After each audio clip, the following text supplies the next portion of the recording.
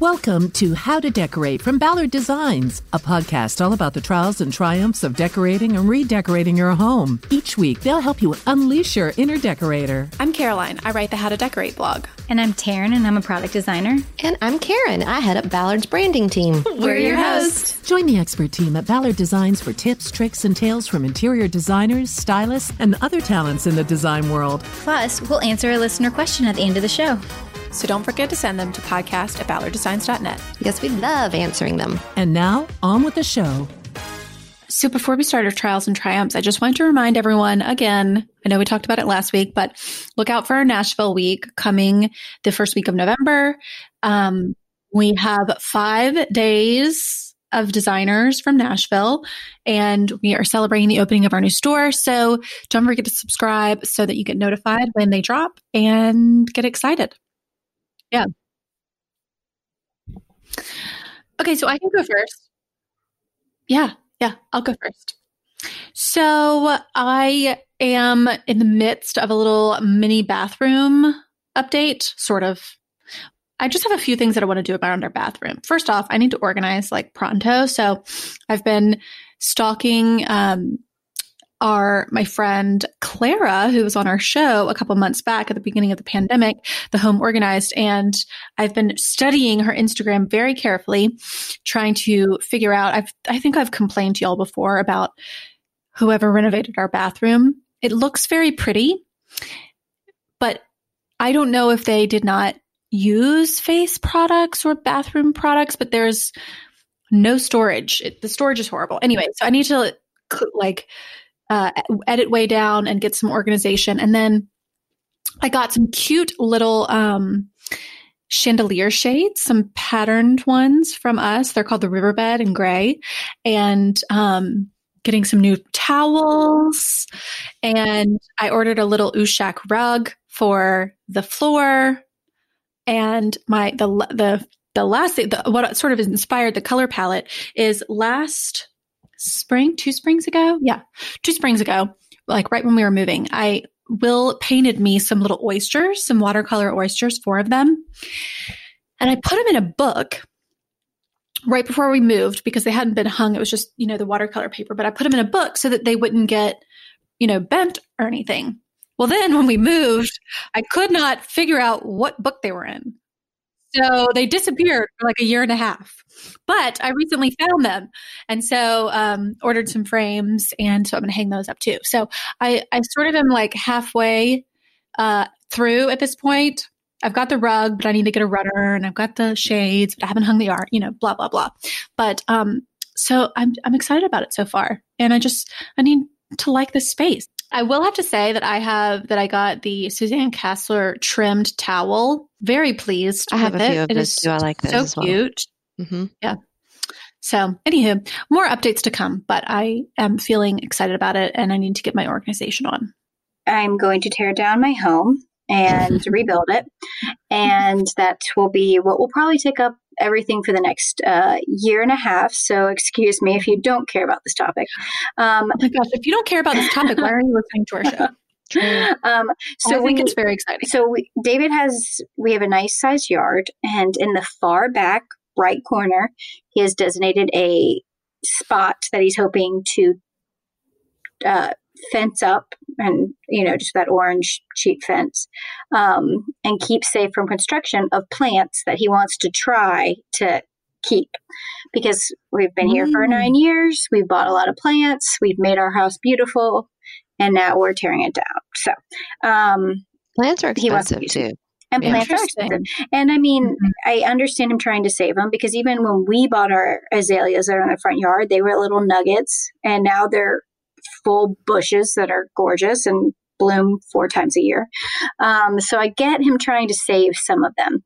Of course, I'm like, I don't know. And we moved some of our fig tree that was David's grandfather put in the ground in the 60s or 50s. And so we've taken branches of that and put them over there. Anyway, David has bought plants online because there was some sale. And Wait. Recently? Yeah, recently? This past week. Yes, that's why. Yeah. This past week. Why? He said it. Yeah. So I said, don't think it's a good idea. Let's just wait. And he was like, but it's a deal, and plants start off so small, this will give them more time to mature. And I'm like, all right. I said your money. So that was a trial while I watched him dig holes. Interesting choice, but I like it. And then I believe I told you David broke one of our just mid-century dining chairs. Yes. Did I tell you we got it back together? You said you were going to get your friend to help you, right? Yes. So my old woodworking teacher, yes, I had a woodworking teacher in college because I'm that cool. And Alan, he is wonderful, and he fixes furniture for a living now. And so he's fantastic. And he gave me some big tips, and 2 of the screws pulled out, which I might have said. And the tip there, if you have the screw pull out, is a whole bunch of wood toothpicks and wood glue, and you let it set. And then you re-drill in. Wood filler doesn't do the same, so it's really giving the screw something it can grip onto. So you need wood back in that hole and the glue, but you have to let it cure and stuff too. So Interesting. Yes, so you shoot the hole full of toothpicks and glue. Okay, wood glue. Let it sit for 48 hours. Then I trimmed them back, like cut off the tops of the toothpicks because they were past the hole, and did a little bitty sand on it myself. And then we were able to screw back in perfectly. And then we had the pegs on the side. We were able to get them back into the hole and add some wood glue. So now it's a Russian roulette on which chair was the one that's broken.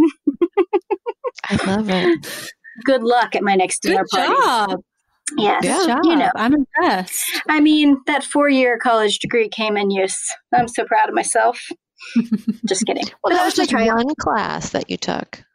I bet a lot of people are jealous. I'd like to have that knowledge base. That is true. Yeah. When things break like that, I'm always like, is it fixable? Like I question it before I'm like, oh, gotta throw it out, which is good. So for sure. Anyway. Okay, Karen, your turn. Okay. So I can't decide what I want to start with. I'll start with the Triumph because that's shorter. I started using this compost service called Compost Now, and I really like it. So they come and they pick up all of my food scraps once a week. They just give you a bucket that's, I would say, 18 tall by 8 by 8, and it has a lid. It seals on. I keep it in the kitchen, and so you can put your paper products in there, corks, food scraps, anything like that, and then they pick it up once a week and give you a new one, and then they make compost with it. And then when you're ready for compost, you order your compost. And so far, that's really cool. Yeah, because I wanted to compost, but first of all, I'm worried about getting animals, bugs or whatever, and plus I don't know how to do it. It's like me and growing roses. I'm a ding dong, so I outsourced it. It's $29 a month, and then whenever you're ready for your compost, you call them up and they bring it, and you just accrue your compost with each one of your little buckets. And if you're out of town or something, you can just pause it and you get like a $5 credit for that week. Compost Now. It's not all over the U.S. I looked it up and I actually emailed them. I said, I'm going to talk about some podcast. So it's in quite a few southern states, but not over. But I'm sure there's but I'm sure there are other services like that. Yeah. So, cool. And my husband was like, well, why? I mean, stuff just rots in a landfill anyway. Why don't you just let it rot? We can buy compost for like $5 a bag. It's going to be cheaper than your $29 a month. But I have read about the way that compost disintegrates and the gas it puts into the air is very different than the gas that goes into the air from a landfill, and it's a lot better for the environment. So that makes me feel better too. Whether or not it's true, I'm not 100% sure, but it does make me feel better. So I'm doing $29 worth of work for our environment. I had this, harebrained idea to build a fountain in my backyard. I think I might have a Oh, yeah. You never update us. Yeah. Okay. So the concept is really cool. because I painted all my wood fencing black, and it just sort of disappears into the surroundings. But I do have this one long expanse of fence, and there's just nothing on it. And I used to have a pergola sitting there, and we knocked that down because nobody ever sat in it, and it was just a big waste of space. So I was at my friend's house, and he had these really cool steel planters that he had built. He has a blowtorch, and he knows how to, what do you call it? Blowtorch thing? Solder. Yeah. Weld. That's the word. Weld. And he had built them himself. And he's also a contractor and built houses and whatnot. And I was like, oh, that would be the coolest fountain. I could just fill like an 8-foot expanse. It's like basically like, y'all imagine a trough, like I'd say 24 inches high, 18 inches deep, and then 8 feet wide, a black metal. And that's all it is. And it just sits right up next to the fence, flush to the fence. And then about 4 feet up in the fence, there's a long 8-foot long lip that comes out, and the water just pours out in a sheet into this big trough. In theory. Well, who knew that fountains were more complicated than just, hey, here's an idea, let's build it. So anyway, it's built. It doesn't leak and everything, but it just doesn't really work right. It splashes, so it loses water. So I don't have quite the right water pressure or whatever. So I contacted a local fountain guy. And he's like, sure, I'll come help you. So anyway, nothing's fixed yet. It's still a 9-month work in progress. Y'all, I did it started in March. I think we started beginning of COVID, and it's still not done. And I'm getting ready to be really insane about it because I'm thinking now I'm going to have Thanksgiving in my backyard with my mom because my mom has been sitting in her condo since March, and I feel really bad, but she's also 80 years old, and I'm not bringing her into my house with my college kid and my, so if I'm having my Thanksgiving in the backyard with space heaters, I need my fountain to be done. The end. You do. You have a timeline. Well, I do have here's a question. Is the water too high above the fountain? Maybe that's why it's splashing. See, there's lots of scientific stuff that goes into this. Yeah, I was going to say, it sounds like physics. Physics, yes. Because also, if you want a sheet of water, that's called something. I can't remember what it's called. So the pressure has to be just right, and everything has to be perfect to get the full sheet of water. And at this point, I don't even care if it's a sheet of water. I just want the water to stay on and not empty out of the trough. So makes sense. Yeah. So it's an eyesore right now, and it's a big thing full of gross water. So I have to keep putting like mosquito pellets in it. And all right, let's get to the show. Let's do it.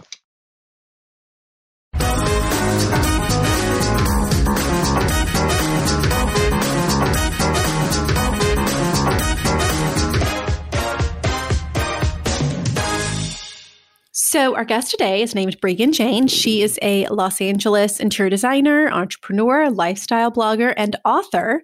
And you may have seen her on HGTV's Extreme Makeover Home Edition, Hallmark's Home and Family Show, and many other shows. You're a television personality.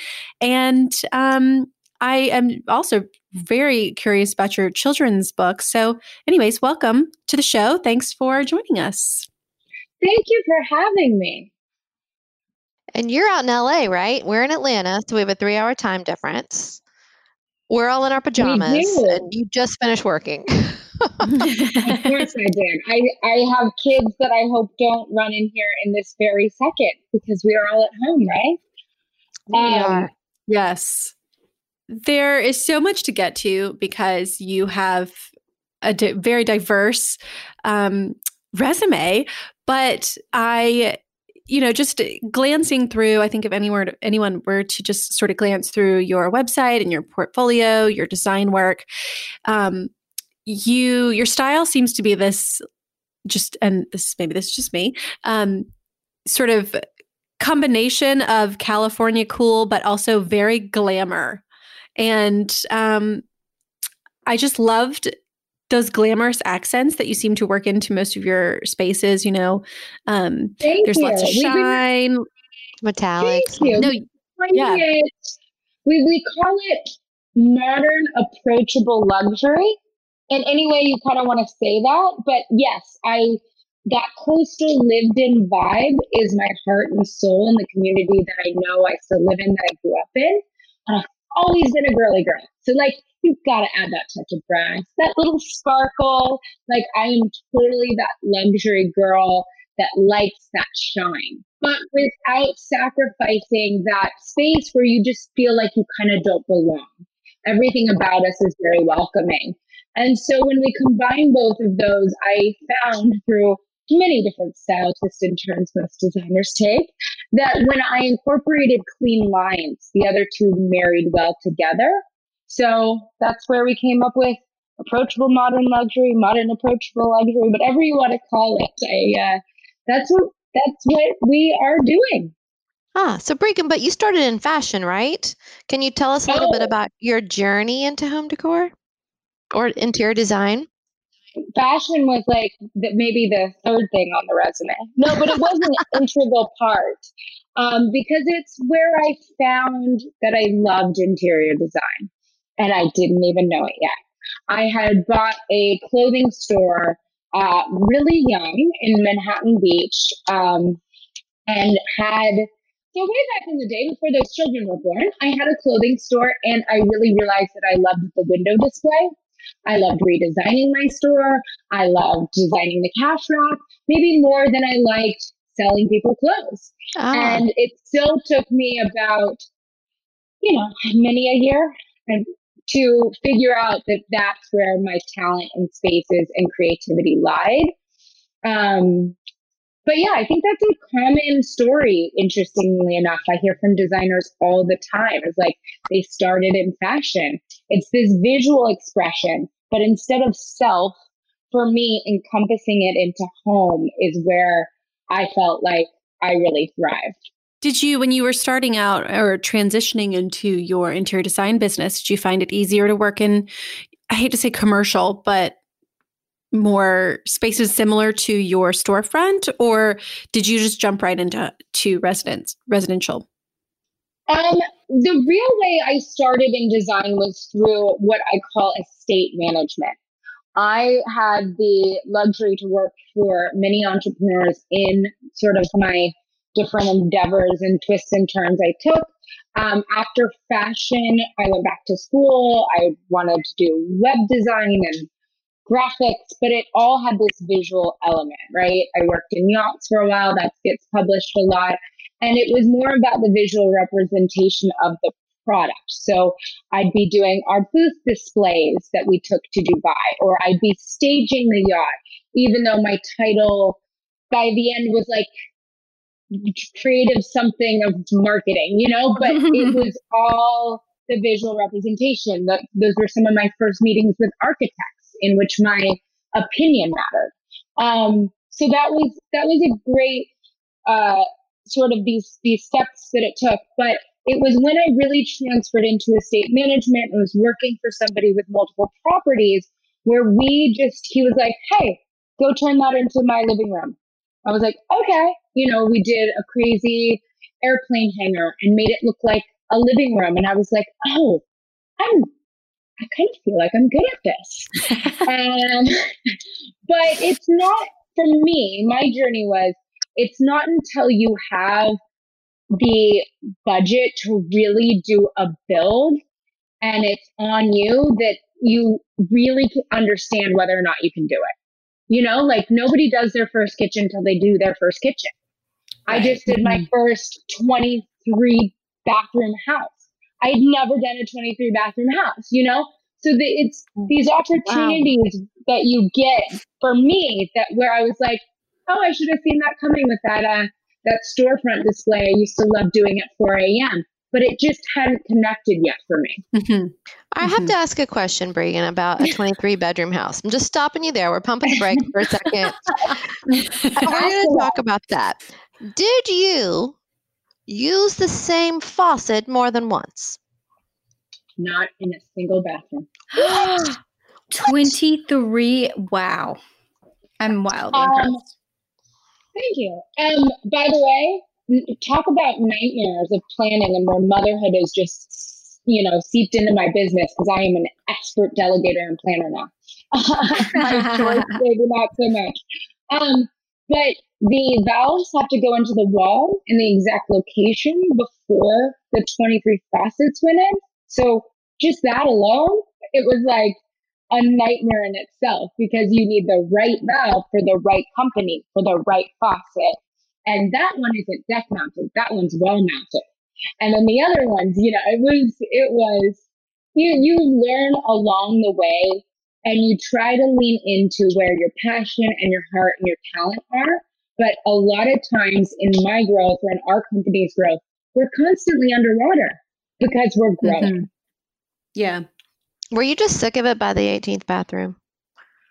I can barely go back in there without PTSD, but that's a whole other episode. How many people live in this place? 3. It's probably 3 people. Luckily, for us, we actually got some creative license, which was nice because we were building out a property for a development firm. So stylistically, there was not an end user that was dictating things, which was nice. Beautifully fun, but also incredibly difficult to design for mystery.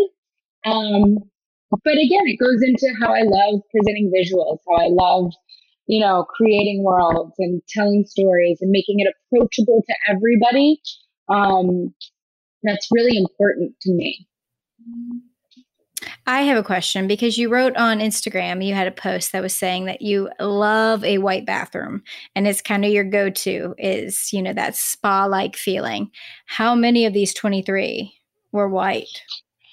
My favorite one.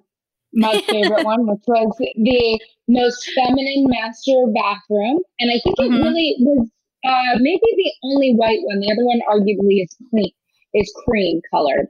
So the only white one was my favorite one. One white out of all of that. I'm impressed. Yeah. Good for you. Yeah, no, I thought her post was great. It was all about how it's this almost spa-like experience walking into a white bathroom. And again, she wrote it much better than I'm saying it, but it talked me into a white bathroom. I'm a curious person by nature, so it was really fun for me. My brain just started going on vacation and getting a massage, and literally I would just stand and I'd be like, what do they do? What do they do? Why does it feel this way? Mm-hmm, A equals B equals C. And I was like, okay, they've got a bowl of hairbrushes. That makes people feel at home. They have a bowl of hairbrushes. And I would just go home and I ordered a bunch of hairbrushes off of Amazon and put them in a clear bowl. And it sounds so simple, but it's those things that I enjoy. I don't know if everybody else goes to the spa and goes, all right, spray deodorant. Okay, so I got to have spray deodorant for my guests to feel at home. Yes, I have to roll my towels. A rolled towel somehow feels like a spa. And that's easy to do. These are great tips. Do you have any other good ones? Instead of folding it. I got a bunch of brown glass jars with pumps and sprays offline, in bulk. And I put my Dial soap refills into the brown jars. Yes. And it just elevates my house because my kitchen there's no label, there's no logo. It's so simple. And it actually simplifies your life to buy things in bulk. You know what I mean? Because you don't have the 5 different soaps that don't all match and one's scented and one's not scented. And your kid likes that one and your husband doesn't like that one. And you like the foam one. And now you've got 3 things next to your sink, just adding to the chaos in your mind. Or at least that's been my experience. Yeah. So I really appreciate curation of any kind. Agreed. And then your guests can't judge your brands that you put in the guest room either. Yeah, they put the gross, This is what I have at brand home. in the bathroom. Well, I love the idea of visiting a room or something like a spa, like you mentioned, and really paying attention to the details and even details that maybe seem mundane or inconsequential, and paying attention to those details and recreating them in your own home. Like, especially if you have some vacation home or vacation spot that you really love, some hotel somewhere or something, and bringing them home, because it adds that little bit of, thought and care to make you kind of feel pampered every day, I guess. Sure. I think the one thing we often don't notice in places like that, we notice, but we don't think about, is the smell. And when you walk in a spa or a place that, holds all those great memories for you, the smell that it evokes, and recreating something like that in your home, which is, again, not hard and not expensive to do, but a thing that often people, I think, overlook. You are so right.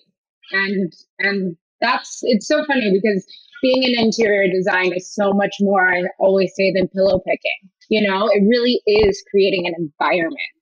Right. Mm-hmm. Well, so you're talking about, creating sort of a Zen-like space in a bathroom or whatever. But what I was reading on your blog was, and like you've said, you've got 2 kids, you've got 2 boys, and I've had to guess, I'd say they're like 4 and 6. I made that up. Oh, okay. You are so spot on. Man. Okay. Good job, Karen. Thank you. So, they're active. You got 2 active boys running around your house. But here's a quote that I loved, and maybe you could just embellish on how you roll this into your lifestyle, which is, okay, it's easier to stay clean than to get clean. I'm constantly making sure everything in my house has a home. If something new comes in, it needs to find its home, and that's where it lives and stays. Talk about that a little bit and how you hold your boys accountable to that kind of a quote. Well, it works way better if you don't have Amazon packages coming to the door. So as a recovering pathologist, I had to realize where I was failing at these things, right? Because I remember I had a neighbor once and was like, I'm always redoing this garage. He goes, do you see your front door? It's such an obvious, we are continually adding things to our space. And when you think about that curation first, you can kind of eliminate that need, like the refill of the soap as opposed to a new soap bottle. Like every time we go to the grocery store, we're coming in with stuff that needs a home. So by curating what red wine you keep at the house, by curating everything, it has a spot and a place. So for my boys, it's so funny because we do live and breathe this.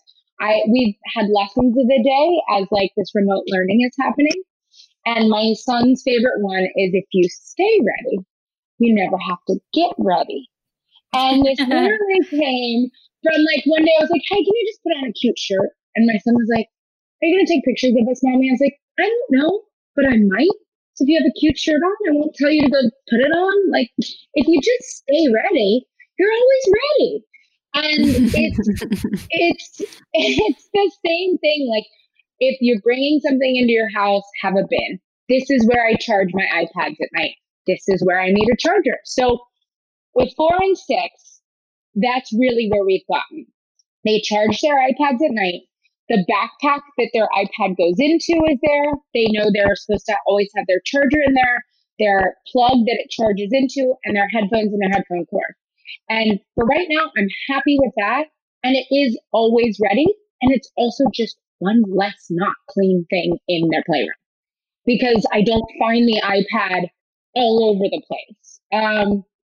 Baskets, in terms of interiors, are my favorite thing for kids. So in their playroom, I don't care if it's organized in those baskets, but every toy you have has to fit within that much cubic space or it's out. Mm-hmm. So we may not. I'm in love with you, by the way. Thank you. It's mutual. I'm just speaking mom truth, I guess. But we go through the toys, and I don't care what toy you bring or what bin it ends up in, but it can only fit in these 6 right here. And whether or not you want to pick the monster truck or the little guy, I don't care. This has a lid on it. If it doesn't fit in here, bye. And they don't seem to fight me very much on that. And that means when I'm like, clean up, the ex-in-laws are coming in. Like, there's a layer you don't want. But like, you know, it's like, shove it. But it works and it doesn't create a problem that then you have to fix. It's set up to function in life as life is designed.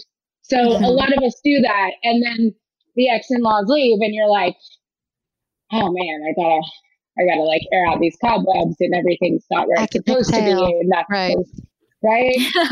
So, and the kids dump all 6 baskets at the same time. Oh, of course. So build into the chaos. I see so many clients go, oh, well, we're just going to put away the little dollhouse in the dollhouse basket. I'm like, oh, are you? Yeah. Oh, are you? Okay. Let's build for non-reality. That will help you in life. You know? Right. Yeah. Yeah, because when you have the opportunity to make some change, actually make it. You know, don't lie to yourself about how you're going to live. Okay, so let me ask my next question, which is also about like being a mom of 2 boys. I believe that you insist that they share a room, right? Yes. So tell us about why. Why are you doing that? I love it. I think at the root of it, I kind of secretly hope they always love each other. And if I just shove them in a room together, they must. Put in this basket. Let me just be honest from the beginning. It does free up space. So especially with boys, one of the things that I was cognizant of is how much kids play in their room. And I found that it would be more appropriate to have a play place, especially in mixed genders and as we get older, and have a different sleep place. And so I could give them each their own room, but then both spaces become play and sleep. And I think that it's better to go to bed in one area and live in another area as in the age they're in right now. Sure. Yeah. That makes a lot of sense. And all ages. I mean, I don't want the dishes in my room. So right. I play in one place. Right. That's a designated space. And that way the bedroom's always ready for bed. And you don't have sort of mayhem in there. Mm-hmm. Well, I loved you had a post about on your Instagram again that you were talking about, you know what, we're not having guests right now.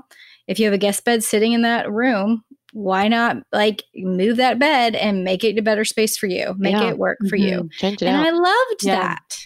It's very liberating. Thank you. Thank you. And one of the things I also just suggested was take the bed out and do nothing else. Because so many people build for something that they don't need. And they feel like they have to have the shopping list come and be delivered. And then they'll take out their bed and they'll fill every corner of that room and it will be used for X. And 9 times out of 10, X is not what you needed. So sometimes by just removing furniture, you can realize what it is you want to do in that room. You end up on the phone, you go into that room, you know what I mean? You work out in that room and you're like, oh, I totally was going to put an office in here, but I've realized since that bedroom's been empty, I've been using the kitchen table more, but I've been working out over here because my weights fit in it. Or whatever it is. You think it's going to be the gym and then you never use it. And now you've turned your guest room into a gym that you never use. So like, how's that any better? So I think as people are transitioning spaces right now, don't be afraid of what no furniture can help you learn about your need for square footage usage. So smart. Yeah. So smart. Because I do think we're hasty so sometimes obvious, to make a judgment.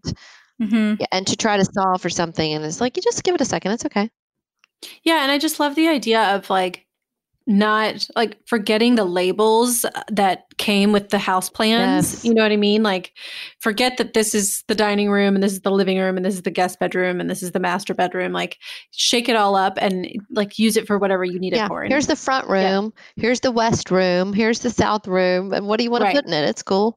Yeah. How will it function best? And can I be honest? My what was my guest bedroom, I feel like we all had that junk drawer. One of the things I needed was like a junk room. Like, because we're all at home, I needed a space to like, I mean, obviously based on what I do, but I have extra panel lights. I have extra chargers right now. I have like a few extra chairs that I pop in for different Zoom calls because I'm in interior design. But I needed a catch-all space for me that wasn't like an organized, perfect little office nook corner. I really needed a place where I could close the door, and this is where all the stuff lives. There's definitely something to be said about well, like you're saying, like a basket for the toys. You don't want to look at everything all the time. And so if you have bigger things that are going to fit in a basket, you need something that you can stick it behind and not look at it. And that's okay. Yeah. And I realized Zooms were taking place all over my house. So it's my Zoom room, but just don't face the camera the other way. We all have our secrets. That's fully fair. Oh, yeah.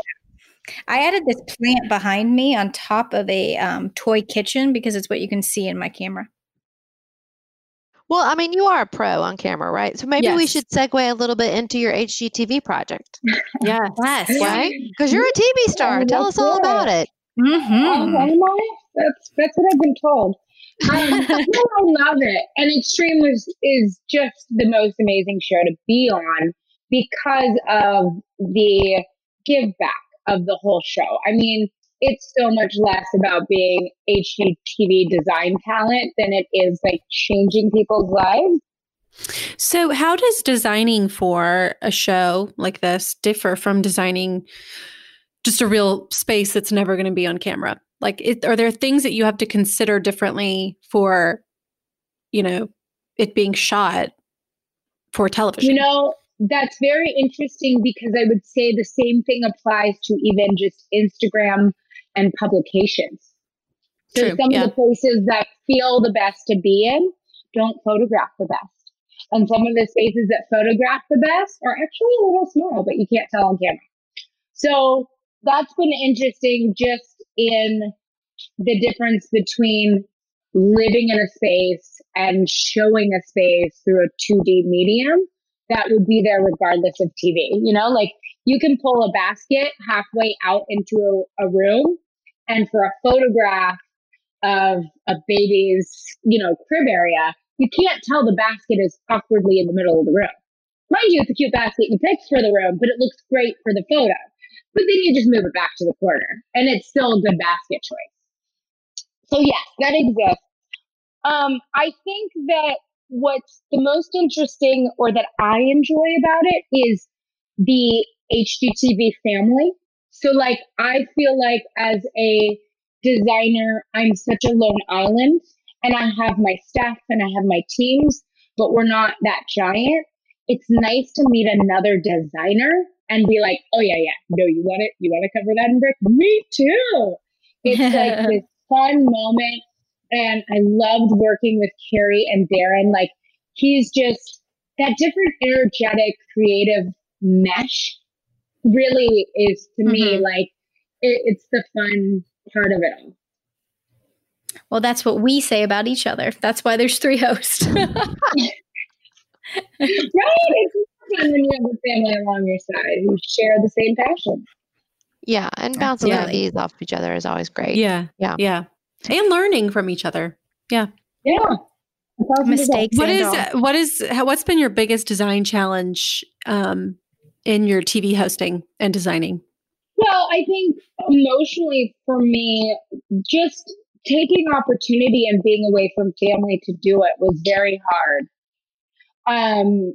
Because on Extreme, we were being pushed emotionally just based in everybody cries at home, right? The stories are just so deep, and you're living them and you're hearing them and you're hugging them, and there's a camera in your face and you've got to look cute, but like you're probably crying and you just have to let it go because that's what's really happening, But then on top of that, to be away from your kids for 3 months in the middle of all those emotions happening was very challenging. You just go home and you're depleted. Plus it's 104 the next day and you've got to stand in the middle of a field and tell them why you picked blue. And you're like, I'm just tired, guys. I picked it because I'm smart and that's the cutest color. Okay. Right. You are. Right. So, but I enjoy pushing myself in any way, shape, or form. And it was an amazing experience. And it was such a blessing to be a part of. And it was great to have my boys come visit me on set. And I got to see them once a week. Like, I wouldn't take any of it back, but nobody tells you it's going to be hard. Right. Yeah. Sure. It's just all glamour. Right. Well, speaking of glamour, I was curious about kind of getting back to that comfortable, what did you say? Modern approachable luxury. Yeah, whatever we're calling it. What is, how do we do that in our space? Like, what are your kind of go-to glamour elements, and what are your go-to sort of approachable elements that you feel like work really well together? I think for me, it's the mix of texture that can vary from like concrete to brass. And I had actually just an example of this today. A client of mine called me up and was like, hey, should I put that extra slab over my white painted brick fireplace? And I was like, no. You're going to look like a mausoleum. I get that we like stone better, but it won't make your stone as significant and as important, and you'll start to look like a garage. Mm-hmm. So if you want to maintain luxury with approachability, you have to really be willing to mix your surfaces between like very soft and brassy and natural up against something that's dynamic and, luxury provoking. Mm-hmm. It's like the lacquer next to the wood, or I think for me, that's probably the easiest way to verbally explain it. So hard to explain design, by the way, with words. Well, but you're right though, because a little bit of a good thing is a good thing, but a lot of a good thing is not a good thing. And so when you're describing that client who's like, oh, I have this and it looked really good in there, I think I should put it over here too. Having that restraint to say, no, that is not going to be lovely. I think is really hard to teach people, or if it's not like you, if you're not a professional, if it's not what you do, it's really hard to understand that line where it's not going to be special anymore if you've got it everywhere. Mm-hmm. And I think one of the ways that's easiest to explain it that I always go back to is fashion. I'm like, you can't put on, you have a bracelet or a necklace or earrings, or maybe both, but not all three, and you can't have bracelets all up and down your arm. It'll look ridiculous. Like you wear jeans with a cute dangle hoop with a heel, and like you're approachably in jeans, but you're dressed up. Like it's the same thing with the space. If you come in with the gown, like you're going to look great at the Met Gala, but in a house that might feel a little too much. Right. Or head to toe Gucci. Like, no, you can't. No. It's good in one little bit, but no, you can't do it everywhere. I feel like the jeans with heels is like the perfect like metaphor to me, because jeans with heels with a dangling earring with like, nice. Yeah, we're good. Do we need to answer a decorator? I think we should. I think we should. Let's get a television star to help us. Yes. Regan, help us with this.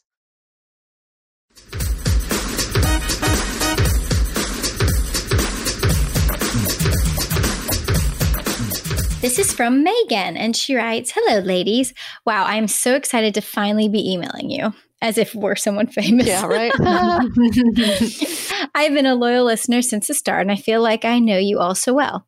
Thank you for sharing little slices of your life with us. Your trials and triumphs are something I look forward to hearing every week, which is good. I need help. We bought our house, an early 2000s ranch, 3 years ago, and since then we have cleansed it from its peachy painted faux ivy above all cabinets, brown laminate, countertop funk. We still have some work to do, though. I know, she painted the picture for us. She did. Our main living space consists of our living room, a dining area, and a kitchen. It's quite open, so I feel like the entire space needs to be cohesive.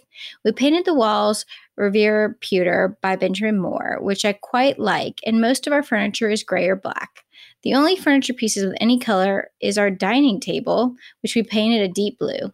Painting the table was an attempt at bringing color into the space, but I think it reads as more of a neutral. Here are some pictures as well as a blueprint of the space.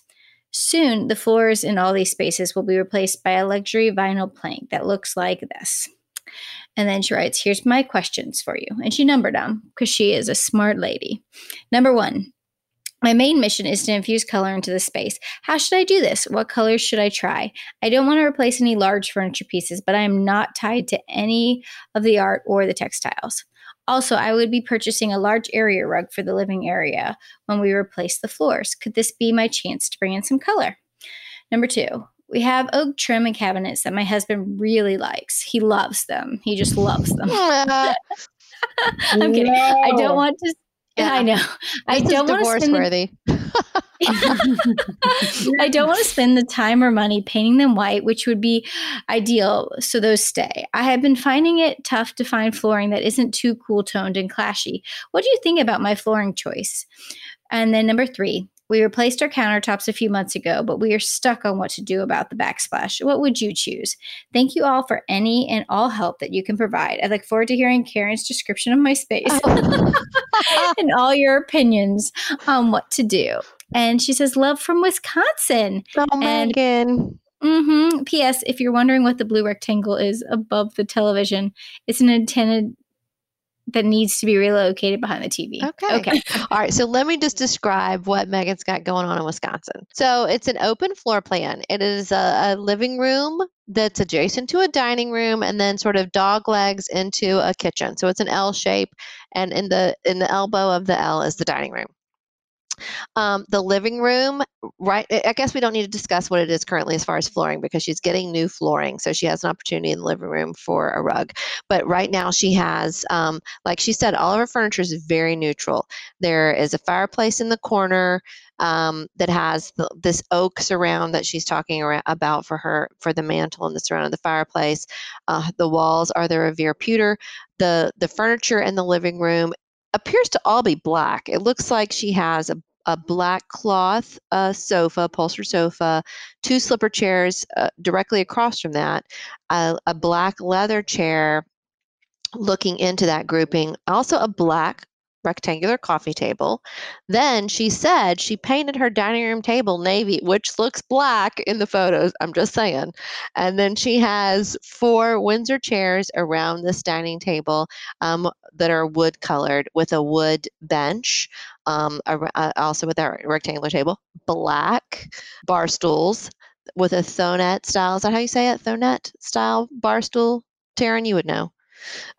Yes. Yes, looking into the kitchen. And then the kitchen is a white countertop, which is pretty, looks nice with the walls. And then she has the oak cabinetry.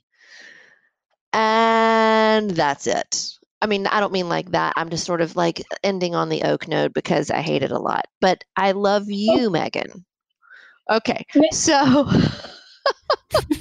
I'm ready. Too honest. I'm sorry. All right, go. No, I'm ready to add to your honesty here. Megan, you know your problem and you just told us you're not willing to fix it.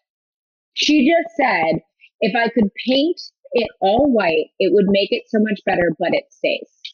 And she knows there's a yellow tonality that's coming across in this wood that either needs to be stained, whitewashed, painted, that's pulling it right into the 90s, like a way too yellowy, dated wood.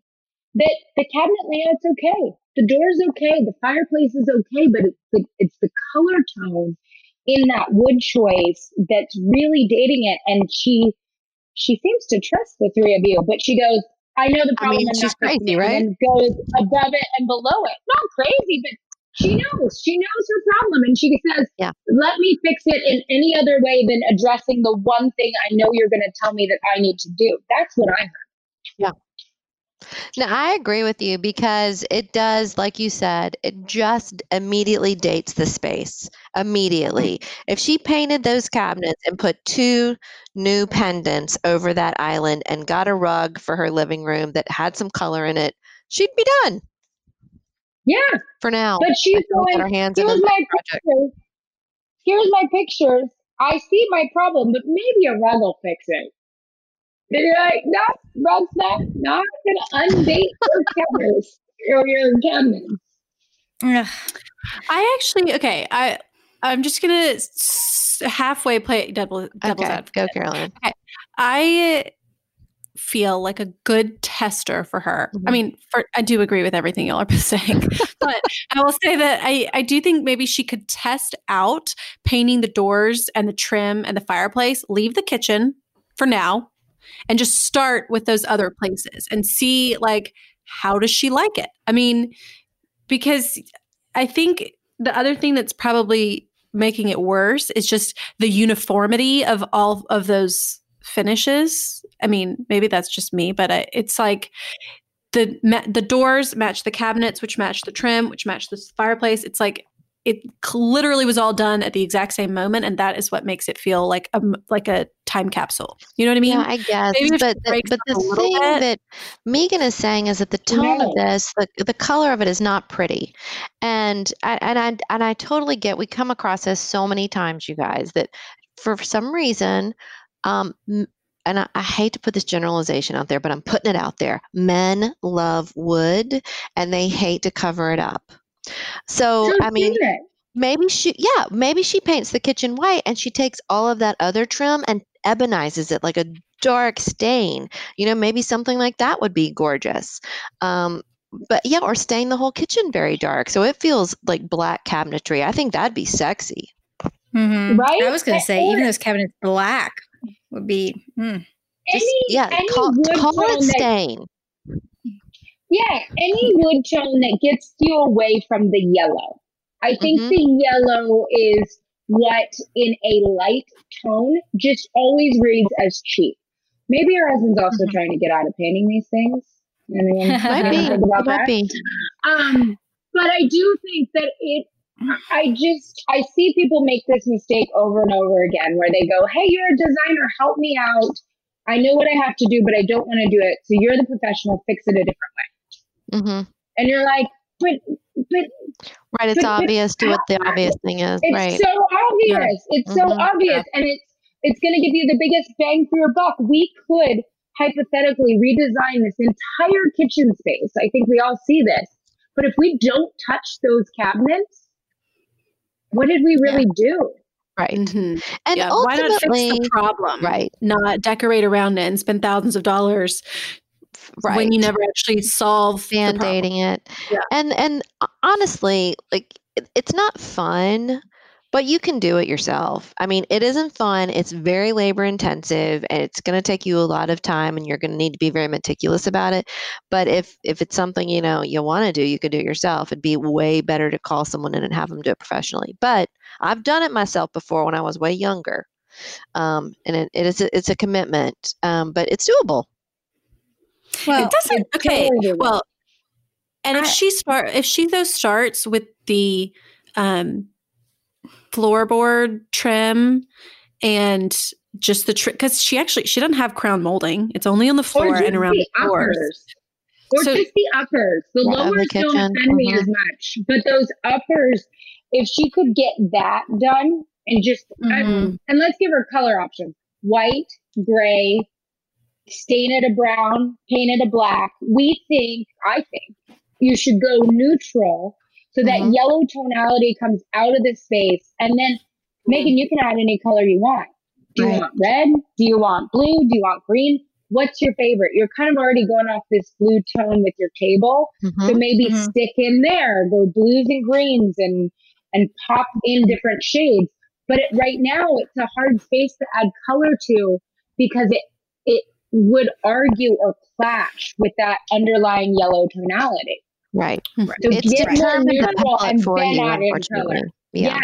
I do love the idea of just painting the tops. And I mean, if it were me, I would do like a tone on tone with her. With the walls or something. With the wall. Like, because the other thing that I really hate when builders do this. I do not understand why there has to be this like weird step of the cabinets. Why is every so explain what you're talking about, Caroline? Cabinet, every single upper cabinet is a different height. It goes up, down, up, down, up, down, up, down, up, down, up, down, up, down, and like some of them, it doesn't make a lick of sense, and it just So I feel like if she did painted a tone on tone with the wall color, it would camouflage minimize that for sure. Yeah. It drives me nuts when I see people, or not people do that, but I feel like it's like a builder thing. We call them the dust collector. All that is a dust collector. And why didn't, and this one has a weird, not a weird, but the ceiling slanted. So I kind of get why they didn't take it all the way to the ceiling. But I'm like, as a designer, I walk in, I'm like, underutilized storage. Like, just take them all the way to the ceiling every time. Why do you need 3 inches? Like the one over the fridge. Why do you need 3 inches between your ceiling and the top of your cabinet? What is that? Right. What is that doing for you? Right. Yeah. And no fake plant or urn or cookbook. Nothing shall disguise it. No. But you know what she does have is great hardware on her cabinet. So even when she does paint this, I love sort of the oil rub bronze or even black hardware that she's got on the cabinet doors. That would look stunning on your white cabinets if you can drug your husband and take the paintbrush out of his hand and paint your kitchen. David did not want the wood paneled room painted. The one you're sitting in right now, that's gorgeous. Correct. And he hated the idea. And I told him it was a good idea. And you got to do a few things around the house that he trusts you. And then you do it. And then he's going to love it. I'm telling you. Or find like somewhere maybe that accomplishes what you've done, like find a before and after photo, or like for Taryn, it's like find a bar that's all painted in that wood color, or somewhere that you can take them to show them as a physical example, like this is what I'm trying to accomplish. Right. Look at the difference. See, like it's not just living in my head. Right. And if he doesn't get the difference, then be like, you know what? You shouldn't care. I dropped this can of paint. You don't need to have, don't be so invested. We can be invested in another space that you can care a lot about. I do think once she does paint, all she's got to do is find a great rug and some patterned drapes, and like, bam, she's done. The end. Don't you think? Yeah. Like one rug and like 4 panels of drapes that both coordinate back to each other in like a bold pattern. That's all she needs. Because she has so many good bones, like in her furniture and stuff. It's just the painting. Mm-hmm. Well, and she needs some side tables. The bar stools are arguing with the whole kitchen right now, but paint those cabinets and now it all goes. Like, there's just, I'm sorry to keep harping on that, Megan. I know you said it's the one thing you didn't want to do. So I guess if I were to help you outside of that, if she won't listen to us, you had a great suggestion. One of you said, replace those pendant lights. Yes, right? I did. Mm-hmm. She needs to update those to this century. Yeah, they just feel they feel not substantial. And the one thing that lighting is such an easy way to update a space and make it really feel current. And it's not super expensive and it's easy to install. And you can, like wham, bam, thank you, ma'am. And it's really clear to see that Megan likes a neutral palette. Right. As I described her room, it was like, and this is black, and this is black, and this is black. So you're fighting with your own instincts by holding onto this kitchen. So I feel like we have talked you out of it. Hopefully. Do it, Megan. I do think that she has some good natural light. There's a lot of really great things about this room. Yes. Are we dissing on it? It's really beautiful. It really is. It has a lot of potential. I just want to, she has some good natural light. It's really roomy. She needs something that sparkles, some plants, some life. Aren't those the things we always try to infuse into rooms too for color? Yeah. She's got great furniture placement. She has a nice sense of scale and proportion with the things that she's putting in there. She's got a good handle on that. Her stools are very stylish. But like you said, they're too cool for the kitchen. The kitchen is not as cool as the things that you're buying and putting in your house. Now, she did ask about the backsplash. Oh. I didn't even look. Did we answer that? She wants to know what to do about a backsplash. What do y'all think? Why can't you just paint the wall? Did she have to do something? Yeah. Oh, I liked it. Yeah. Don't do it. You don't have to do anything. You don't have to put tile up or anything. Leave it. No. Yeah. Ditch old rules. I agree with you. Why do you feel like you need a backsplash? Yeah. Don't put any money there. Put it into the cabinet. Yeah, a painter. And And if for some reason she makes like spaghetti every night and is like, it's going to change my life to have a backsplash, I would say call your slab guy back up and have him run the slab across the entire back. I love cleaning, which is the same thing you can do with paint. Yeah. Yeah. I just love how clean it looks. Yeah, so clean. Exactly. So just extend the countertop up the backsplash if you decide you really need that for practicality. Okay. Megan, I feel like if you're ambiguous at all about what we think, no, I'm just kidding. Paint those cabinets. All right. I still think she should start small. Like start with the trim, then work up to the doors, then work up to the upper cabinets. Just every weekend when your husband goes fishing, he comes home and something else is painted. But no, I just think that if she can talk him into just painting the floor, like the floor trim, then she can get all the way there. I also like the idea of some before and after photos from Pinterest or something. Just show him. I mean, honey, let's just see. Tell him to call us. Yeah. That's true. Yeah. Yeah. Help him envision it. It's hard to envision sometimes. It's going to be way better. Breegan, thank you so much for being our guest. Thank you so much. It's been so much Tell everyone where they can find you. Thank you for having me on. It's really been so fun to just like sit and talk with like-minded individuals. And if anyone wants to do that with me, they can find me on Breegan Jane everywhere. BreeganJane.com, Breegan Jane on Facebook, Breegan Jane on Twitter, Breegan Jane on Instagram, and it's BREEGAN. A good old Irish name. Yes. Love it. And that's our show. You can find all of the show notes on our blog, howtodecorate.com/podcast. To send in a decorating dilemma, email your questions to podcast@ballarddesigns.net so we can help you with your space. And of course, follow us on social media at Ballard Designs. And don't forget to subscribe wherever you get your podcast so you never miss an episode. And please leave us a review. We'd love to hear your feedback. Until next time, happy decorating.